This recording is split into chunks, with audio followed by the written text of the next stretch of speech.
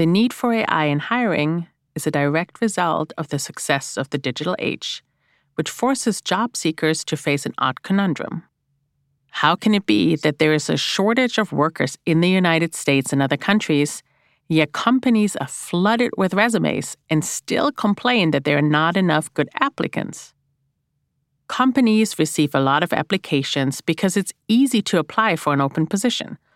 Instead of finding job ads in magazines and newspapers and filling out individual paper application forms or mailing in a resume, job seekers can apply on job boards like Monster, Indeed, and ZipRecruiter, which collect all job ads and make it easy to apply. Large language models like ChatGPT also make it easier for applicants. These tools can generate cover letters and resumes in seconds. And it often just takes a few clicks of the mouse to send a resume to a potential employer. In turn, HR departments are overwhelmed and desperate for help because their recruiters can't sift through the volume of resumes they receive. So companies turn to algorithms and AI in hopes these technologies will surface the best candidates and help hiring managers keep track of, score, rank, and reject candidates automatically. To make their lives easier, companies use 4 main strategies that often involve AI to cut down the number of applicants: resume screeners, assessments including AI games, one-way video interviews, and AI tools that conduct background checks and can scan candidates' online lives. In this chapter, we look at the first of these strategies: screening, evaluating, and ranking resumes. If you have ever sent a resume through one of the job boards or submitted an application on a large company's website, chances are high that AI was used to evaluate your submission. Many job seekers wonder if something is wrong with them or their resumes because they keep getting rejected or, more often, don't hear anything back. Why is it so hard for so many people to get hired when AI is in the mix? There is, of course, nothing inherently wrong about using technology to make our lives easier. But it turns out that the AI tools that are meant to help companies are not always doing that. Instead, some are causing more problems and discrimination.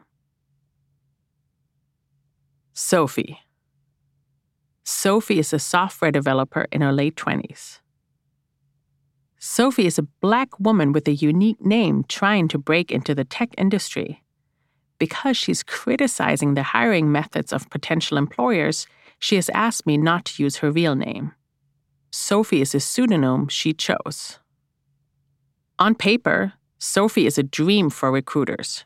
She's a computer engineer, a Black woman, and a veteran, all desirable qualities for employers that seek to diversify their workforce, especially in tech jobs.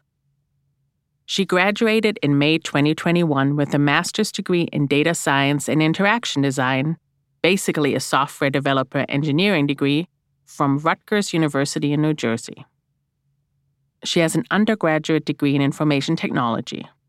She's a perfectionist, and so she made sure she attended and graduated from a coding boot camp on top of her graduate degree. She also taught girls how to code, all in anticipation of finding the perfect job.